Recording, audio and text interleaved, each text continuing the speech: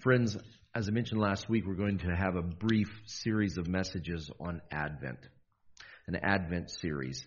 And the Christmas story, we're so familiar with it. We celebrate it and remember it this time of year. And I'm not claiming to bring anything new or unique to the story, but just to remind you in the midst of it all of the lessons that it teaches of God's goodness and His great love for the world, for He so loved the world that He gave us His Son. As I mentioned, I love Christmas, that it falls in the middle of winter during the darkest time of year. Soon it'll be the shortest day of the year in just a few weeks. It can be so dark.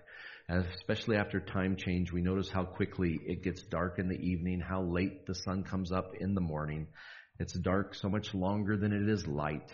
And because of that, it's always been one of my favorite parts of the way the culture we live in celebrates Christmas, whether they are believing or not celebrating the cultural Christmas with all of its trappings. An important part of that is light. Just as we've lit the first of the Advent candles today, and our theme today was light, the people dwelling in darkness have seen a great light. That beautiful prophecy to the people in Galilee, which someday would see Jesus, the light of the world, in His ministry in Galilee. Well, Christmas is a story of light, so it's appropriate that in the dark time of year, especially here in the Northern Hemisphere, we celebrate Christmas with beautiful lights. We call them Christmas lights. We put them on trees. We put them on our houses. We decorate so many things. The picture you see before you is one of those towns. This is actually a picture taken on a street in a city in Kentucky, but many of the cities have something very similar, as they have a certain street where all of the people on that street decorate their houses full out. They go full out and decorate their houses. And then all the people in the town will drive down that street at night. And it's something similar to what we do at the Arboretum with the Forest of Lights. People love to see the area decorated. I remember years ago when we lived in Edmonton, before we took our first solo pastorate, our kids were very young, and we would put them in the car. It was a small car. We didn't have a minivan until we were in the ministry. We put them in the little car. It was a Mercury Lynx, like a little Escort, a little bitty car, and we would drive in Edmonton to Candy Cane Lane. I don't know the real name of that street, but in winter it's Candy Cane Lane. And we would go down that street so slow, bumper to bumper, and you'd enjoy it, and you'd turn around and go the other way, and you'd look at each house on each side of the street. It was beautiful. It kind of speaks. For years, I've always decorated my house at Christmas time. In Medicine Hat, my theme was candy canes. It was all red and white and icicles. And I moved to Trochu, and our house was so differently shaped that my lights just wouldn't fit anything. So sadly, I was always keeping them together with tape and baling wire. And so I kind of bundled them up and took them to the nuisance grounds, and that was the end of Christmas lights. But believe it or not, Jerry Holler heard me bemoaning my fate that my lights didn't fit. So out of the blue, he gave me money to buy more Christmas lights. He says, buy some lights that fit your house now. And Jerry's with the Lord in glory, but I think of him every Christmas that I risk my life on that steep pitch roof, putting those lights up there. And I always think, maybe this year I'll join Jerry and Chris, because... And my wife says, we're going to do something different this year. We'll decorate down below. We'll buy light-up deer like Dorothy and Elvin, beautiful deer in the front yard. You don't have to go on the roof. Well, I said, okay, good idea. I let her buy the deer, and then I went up on the roof anyway. So I said, the deer like it. The deer like it when the whole house is decorated. It's better that way. Christmas lights. Now, as we look at the series, that's going to be our theme throughout the Advent season, different lights in the story of Christmas.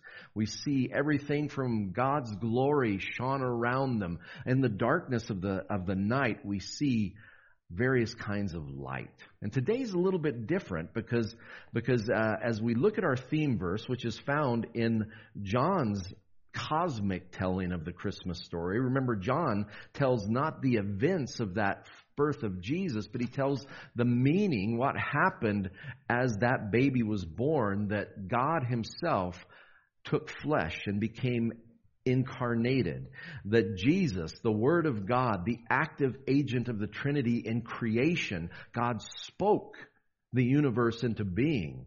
And Scripture tells us that it all came through God's Word, Jesus, the Word of God, as John calls him.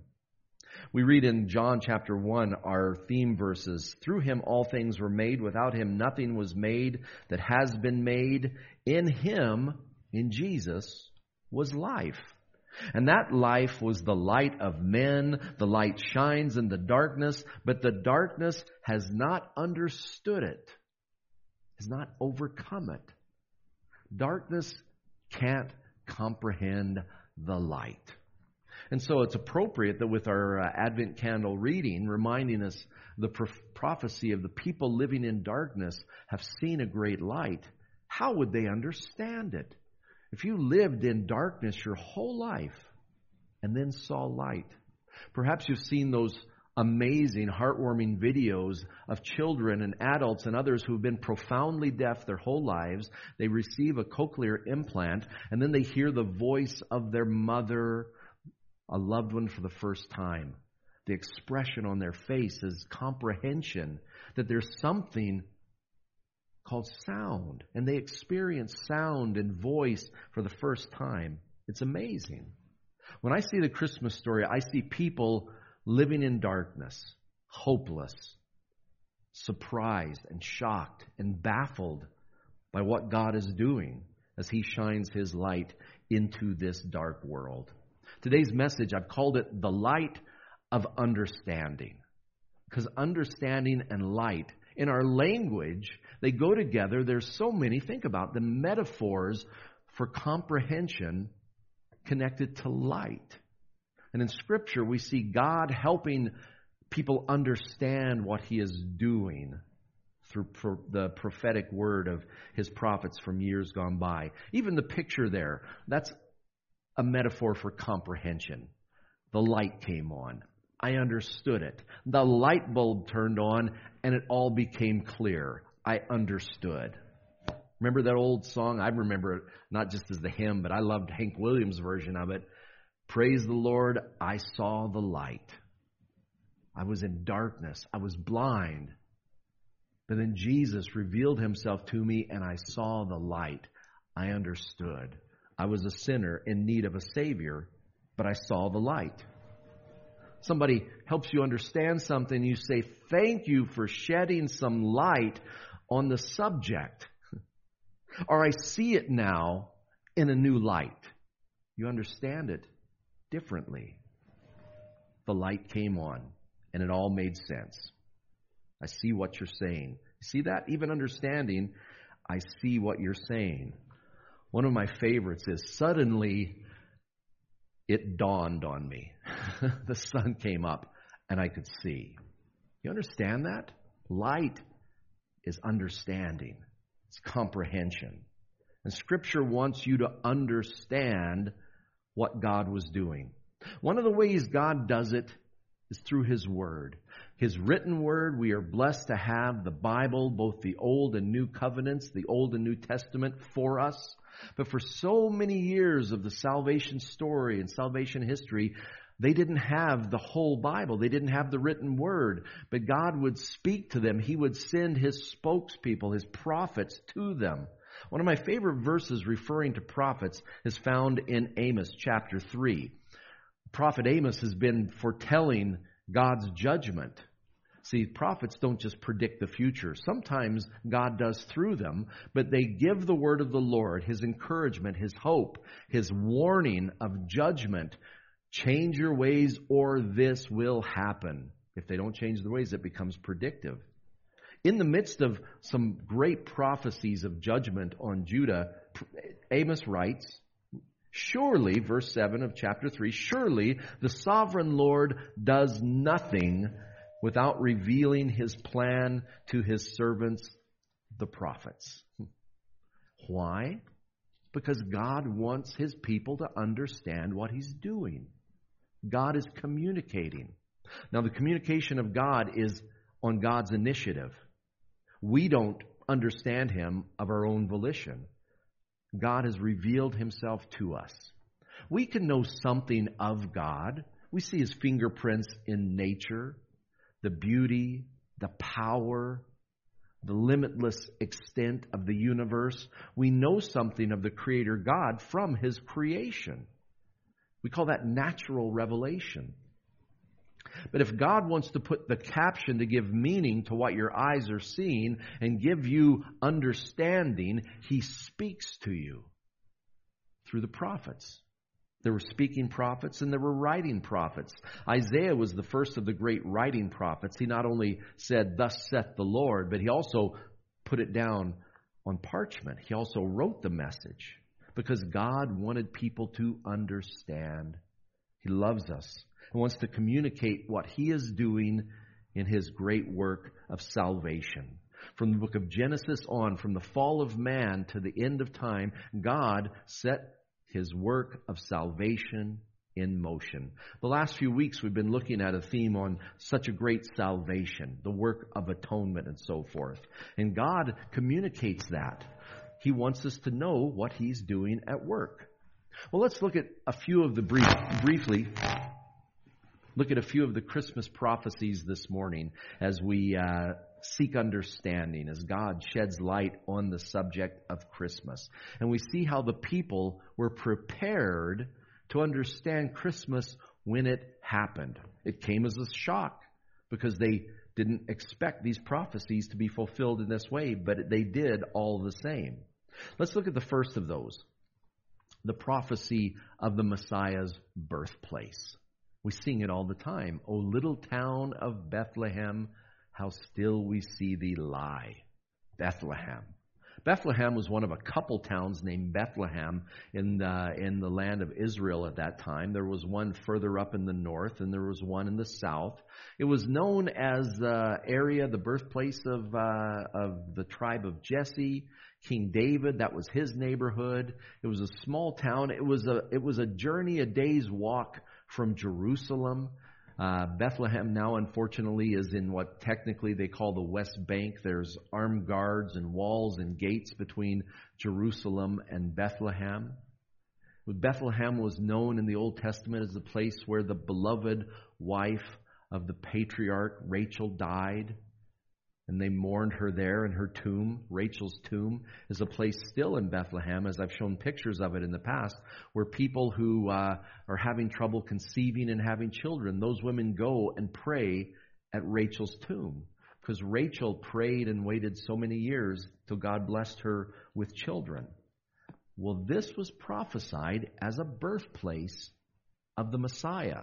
Messiah meaning the anointed one, the promised coming king sent by God to deliver the people from their problems, to rescue them. God's rescuing king coming in glory, the Messiah, the anointed one.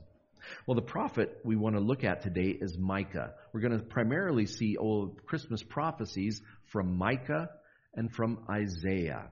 Now, they're connected in my thinking always because they were contemporaries. That means they lived and ministered at the same time. Isaiah was more active in Jerusalem. He may have been connected. We know before he was a prophet, that was his second career. Earlier, he was a royal scribe working for King Uzziah. God called him into the ministry in the year that King Uzziah died. His job as a scribe at the royal court finished, and God gave him a new job as his prophet. At the same time, ministering more in the countryside to the people of Judah was Micah, also called to be a prophet. His prophecy, his book of prophecies are far shorter than the 60 chapters in Isaiah. We see Micah is kept among the minor prophets. His message isn't minor, though, and his prophecies, some of them are the most significant regarding the Messiah. But it's interesting, both of these men prophesying in the same situation, look forward to, and God spoke of the birth of the Messiah. In Micah chapter 5, verse 2, we see people in hard times, needing hope. And so the Lord spoke through his prophet Micah to Bethlehem. He says, "But you, Bethlehem, Ephrathah," and that second part is a nickname of the city to differentiate it between the Bethlehem way up further north. "But you, Bethlehem Ephrathah, though you are small among the clans of Judah, out of you will come from me one who will be ruler over Israel, whose origins are from old, from ancient times. It's a powerful prophecy, and it's unique in that it's difficult to translate into English, whose origins are from ancient times. Literally, that word means in Hebrew, his days are from eternity. This is difficult for the people to understand when Micah gives them this prophecy, because the Messiah is being shown to be eternal. That name, that Hebrew word olam, means back into the distance of the past. You can't even see. It's beyond the horizon. You can't see when this Messiah began. And in the future, the same thing. It's beyond the vanishing point. You can't see. From beginning to end, Alpha and Omega, it goes beyond what you understand. The Ancient of Days. This phrase is used for God. So here we see in the prophecy of a birthplace that the Messiah that would be born in Bethlehem, his origins are not human alone. They're not temporal like ours are. He's of Ancient of Days. He's an eternal Messiah. Now, I said it was hard times because both this situation and the prophecies of Isaiah concerning to us a son is born are both in the same political crises. Judah and Israel have long since split apart. That's the northern and southern kingdom. They are rivals, not friendly rivals. As we see in Cameroon, the worst wars are civil wars. As those you are closest to, you take up arms against. The passions run high, the hatred runs deep. Israel and Judah were implacable enemies in so many ways. And now, another one of Judah, the southern kingdom, where Micah and Isaiah are prophets, another one of their great enemies, the nation of Syria, has signed a treaty with Judah, and they want to band up and go against the big superpower in the north, the Assyrians. To do that, they want their flank covered, so they say, Judah, you have to join us. Judah, Israel, Syria will stand up to the Assyrians. And Judah says, we want no part of this. No, we don't want to, because everybody that goes against those crazy Assyrians winds up destroyed. That's the situation these prophecies are given in. Because now, Syria and Ephraim, the northern kingdom Israel, are turning on the south. And who's the king? A man named Ahaz. His father was a pretty good king. There's far worse than King Uzziah. But he was proud and God struck him with leprosy. But Uzziah, the good king, had a wicked son, Ahaz, who has a good son, Hezekiah, who has a terrible wicked son, Manasseh. You see how it's like a roller coaster with the kings of Judah. So Ahaz is a king, and these prophecies are being given to him during this time that help is on the way. God, you can trust him. He hasn't forgotten us. He'll even give us a Messiah. But though this had initial meaning to the people during that so-called Syro-Ephraimitic crisis that the nation of Judah faced, that was the initial fulfillment. But the Bible tells us the ultimate fulfillment was Jesus. So we take this prophecy of Micah in Micah chapter 5, and we find the fulfillment in the Gospel of Matthew chapter 2, the story of Jesus. Because when the Magi show up after the birth of Christ, and they want to know where the Messiah was to be born, everybody knew where he was to be born. Bethlehem. Because we remember, starting a little earlier than what's on the screen, Matthew chapter 2, verse 3, when King Herod heard this, that the Magi were asking where the new king of the Jews was born. When King Herod heard this, he was disturbed, and all Jerusalem with him. When he had called together all the people's chief priests and teachers of the law, he asked them where the Christ was to be born. In Bethlehem. In Judah, they replied, for this is what the prophet has written. But you, Bethlehem, in the land of Judah, are by no means least among the rulers of Judah, for out of you will come a ruler who will be shepherd of my people Israel. They conflate verse 4 back into that So Herod hears where the Messiah is to be born, and we know how that turned out. The massacre of the innocents. And Jesus was only born in Bethlehem because God set it in the heart of a Roman emperor to count up his subjects so he could tax them better. And Joseph and Mary, from the family and tribe of Jesse and David, had to go back to their hometown, the hometown of their family, not their birthplace. They had never lived there.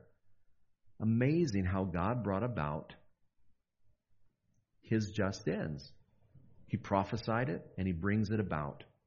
Well, that was the prophecy of where the Messiah, the Ancient of Days, was to be born.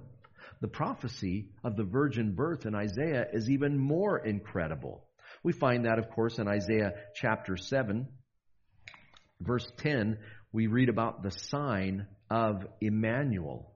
Now, this is directly in that political crisis. Ahaz, the king, he feels cornered. What's he going to do? Do we join this group of nations and fight against Assyria? He's already decided what he's going to do. He says, no, I'm going to rat on Judah or Israel and Syria. I'm going to go behind their backs. I'm going to go right to the king of Assyria and put my cards on the table and say, hey, they want us to join against you, and they're threatening us. You come and help us out. He's already done this. But God sends His prophet Isaiah to him. Isaiah shows up with his son, Shear-Yashub, which is a prophetic child. His name means a remnant shall survive, a remnant remains. And Isaiah gives Ahaz the chance to do the right thing. Don't put your trust in a pagan king. Put your trust in the God of Judah and Israel, the true God. So he shows up and he offers help. Verse 10, again the Lord spoke to Ahaz. Ask the Lord your God for a sign, whether in the deepest depths or the highest heights. Through the prophet, God is saying, just trust me. Ask me for a sign. I'll show you and give you anything so you will trust me. But Ahaz said, I will not ask. I will not put the Lord to the test. He dressed it up in nice religious language. He'd already decided what he was doing. Then Isaiah said, hear now, you house of David. Is it not enough to try the patience of men? Will you try the patience of my God also? Therefore the Lord Himself will give you a sign. The virgin will be with child and will give birth to a son and will call him Emmanuel.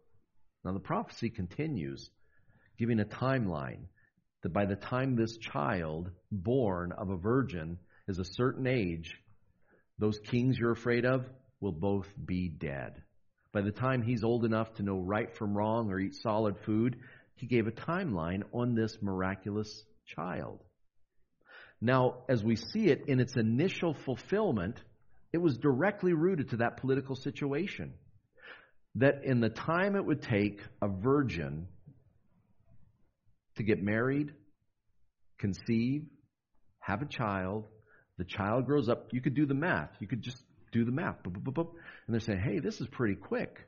This is somewhere between 4 or 5 and bar mitzvah, 12, it's not that many years. These kings are going to be wiped out. God is promising something wonderful.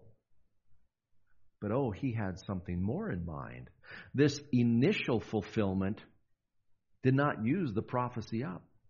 That Alma, that young unmarried woman, we see ultimately it's Mary, a young unmarried woman. And she remains a virgin through the birth of Jesus. An incredible, miraculous, ultimate fulfillment of the virgin birth. Again, we turn back to Matthew. This time, the angel speaking to Joseph in Matthew chapter 1. He's heard that Mary miraculously is pregnant. He knows he has nothing to do with it, and she's his betrothed. And so he's going to save her disgrace and punishment, divorce her quietly, and put her away. It says, but after he had considered this, in verse 20 of Matthew 1, an angel of the Lord appeared to him in a dream and said, Joseph, son of David, do not be afraid to take Mary home as your wife, because what is conceived in her is from the Holy Spirit. She will give birth to a son, and you are to give him the name Jesus, because he will save his people from their sins. All this took place to fulfill, ultimate fulfillment, what the Lord had said through the prophet. The virgin will be with child and will give birth to a son, and they will call him Emmanuel, which means God with us. Because literally, he was Emmanuel, God with us. An incredible fulfillment, so the light could come on, so we could understand what God was doing. God at work in our midst. A little further, again from Isaiah, as we mentioned this morning, Isaiah chapter 9, that's the prophecy of the child would be born, the son given to us. It's really a prophecy of a divine ruler. We've already seen that he's of Ancient of Days. This child has no beginning and no end. His origins are eternity. And now we see clearly that this child given to us is special. Isaiah chapter 9, we'll look at just verses 6 and 7. For to us a child is born, to us a son is given, and the government will be on his shoulders, and he will be called Wonderful Counselor, Mighty God, Everlasting Father, Prince of Peace. Of the increase of his government and peace there will be no end. He will reign on David's throne and over his kingdom, establishing and upholding it with justice and righteousness. From that time on and forever, the zeal of the Lord Almighty will accomplish this. A ruler from the line of David will rule on David's throne, and his reign will never end. Not through his children, his reign will never end. The King of Kings, the Lord of Lords. He would be a divine ruler. Some scholars look at that and they say, well, the initial fulfillment probably referred to Ahaz's son, Hezekiah, and the time it took for Ahaz's wife, perhaps a young wife in the court, to conceive, give birth to this godly future king, Hezekiah, and for him to begin to grow up. Those kings in the north were destroyed. Well, some of those descriptive probably could refer to Hezekiah rather. He was a godly king. He could have been a wonderful counselor. He could have been a prince of peace. Though we know his reign was marked by war, because his dad running to the Assyrians for help. They reaped a bitter harvest from that. The Assyrians eventually came in and not only destroyed and took the northern kingdom, Israel, captive, they captured every city in Judah except Jerusalem. Hezekiah, as Sennacherib said at the time, the Assyrian emperor, is caged like a bird is like a bird in a cage. He's trapped in Jerusalem. But Hezekiah could never fulfill the terms mighty God and everlasting Father. Those terms are exclusive only to God. And so the child to be given to us from Ancient of Days is God himself in human form. The mysteries of the incarnation are open to us. He's a divine ruler. As the same angel Gabriel that spoke to Joseph in a dream spoke to Mary, they reference these exact prophecies. Luke chapter 1. But the angel said to her, "Do not be afraid, Mary.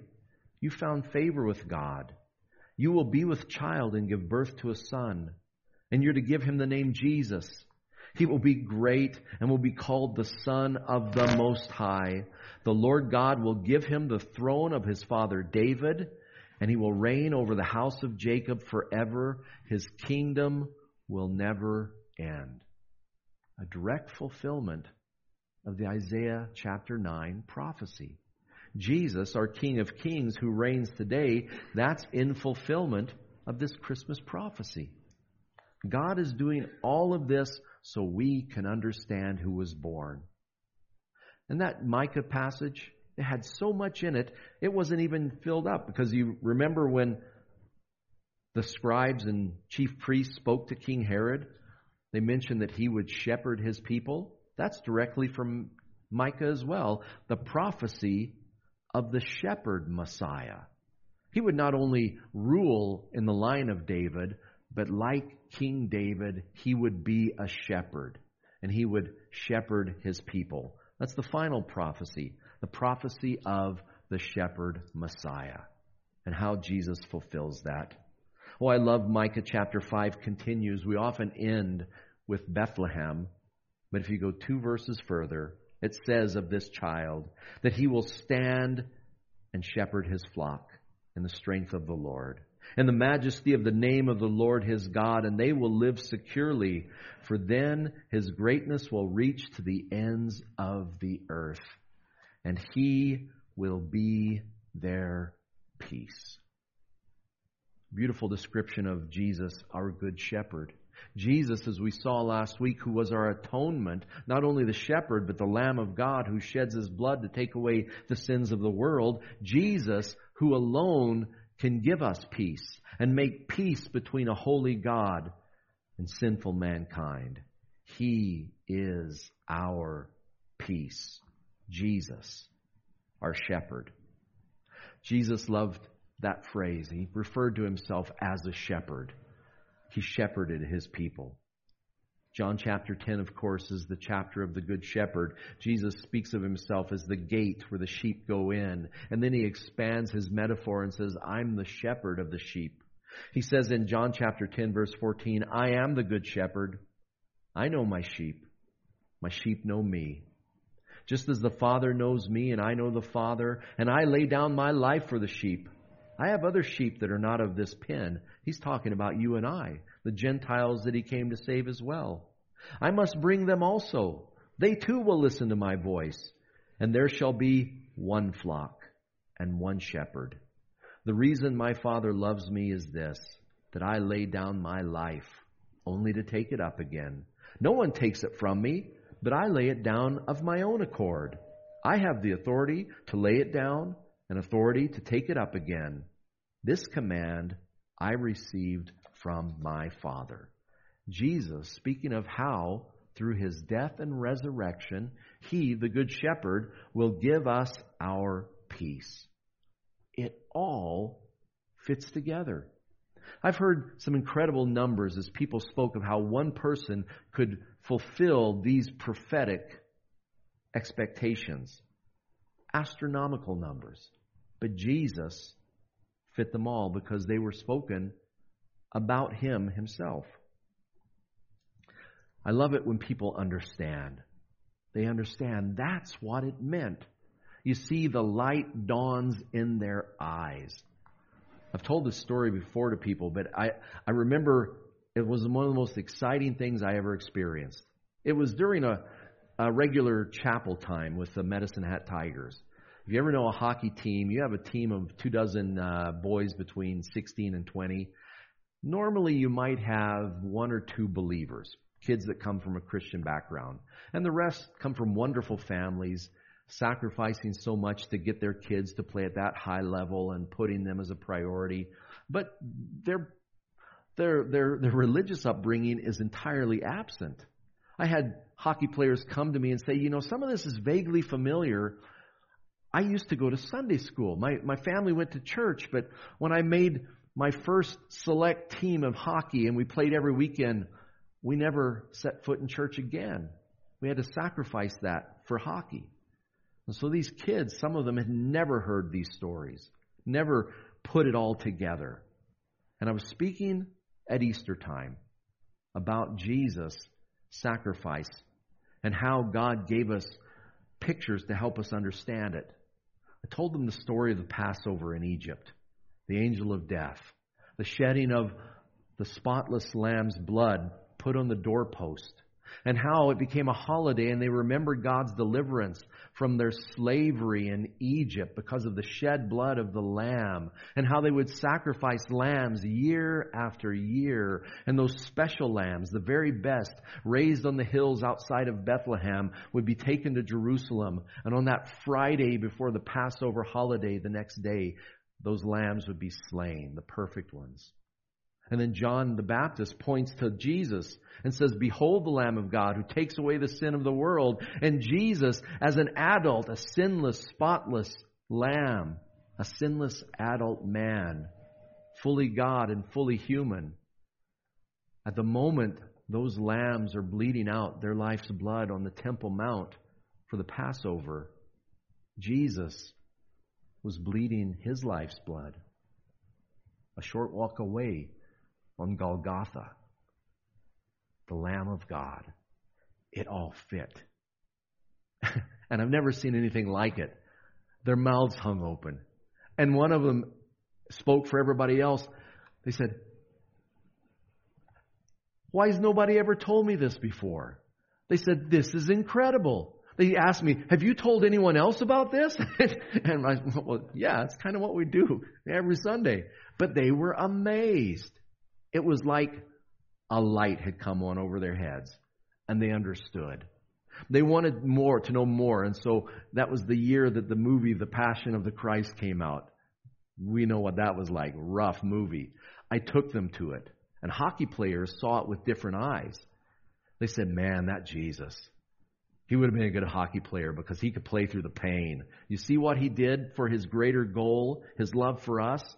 And they would get up in the movie. In the movie, if you know the movie, it's a very Catholic movie. And it was full of, the theater's full of nuns, the sisters with their rosaries praying throughout the movie. It was very meaningful to them. And we had this team of hockey players getting up on their seats and turning around talking in outside voices to me above the sound of the movie to ask questions about it. And it was just, I'm sure nobody got anything out of the movie except those hockey players. They were so excited.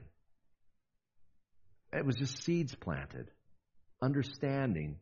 And now years later, I'm baptizing them and hearing how more and more of them are coming to faith. It's a wonderful thing when we understand.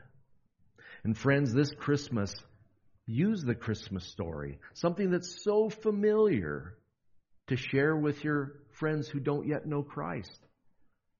Because that's what it's there for.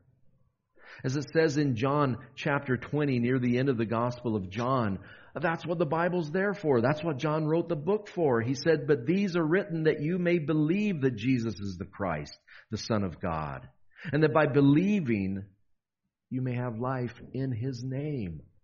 It's there to shine light and help people understand and help them to believe. And the Christmas story, the story of the incarnation, is part of the greater gospel story. Use it. Because God's Word is there for us to understand and to study and to learn and to grow. The Word of God, as we just saw, will save you if you don't know Jesus as your Savior. And that same Word, once you become a child of God, will grow you to be more like Jesus. The familiar passage, Paul speaking to Timothy in 2 Timothy chapter 3. All Scripture is God-breathed and is useful for teaching, rebuking, correcting, and training in righteousness, so that the man of God may be thoroughly equipped for every good work. We need to continue to study God's Word, continue to find light and understanding from it, to be equipped for the wonderful lives that God has for us to live. The works of grace and love in this hurting world that need it so much. The lights of Christmas, well, the first light we needed was the light of understanding for the dawn to rise. Let's pray together. And as I pray, I'll invite the worship team to bring our closing song. Let's pray. Heavenly Father, we thank you for the Christmas story. Lord, we love the story of the manger, the stable, no room at the inn, shepherds and angels, wise men from the east. And yet, Lord, we wouldn't understand a thing about it if the roots weren't deep, if it wasn't revealed to us through your prophets that this was part of your salvation plan to bring a king and a Messiah like no other, the anointed one, the Lamb of God and fully human, to be our peace, to take away the sin of the world. Lord, that's the good news of Christmas. And may that light of understanding of your word, which is only brought to our hearts through your Holy Spirit, Lord, as you illuminate us I pray that you would continue to do that this season and help us to shine that light and share that good news in the lives of those who need to hear it. We ask this all in Jesus' name. Amen.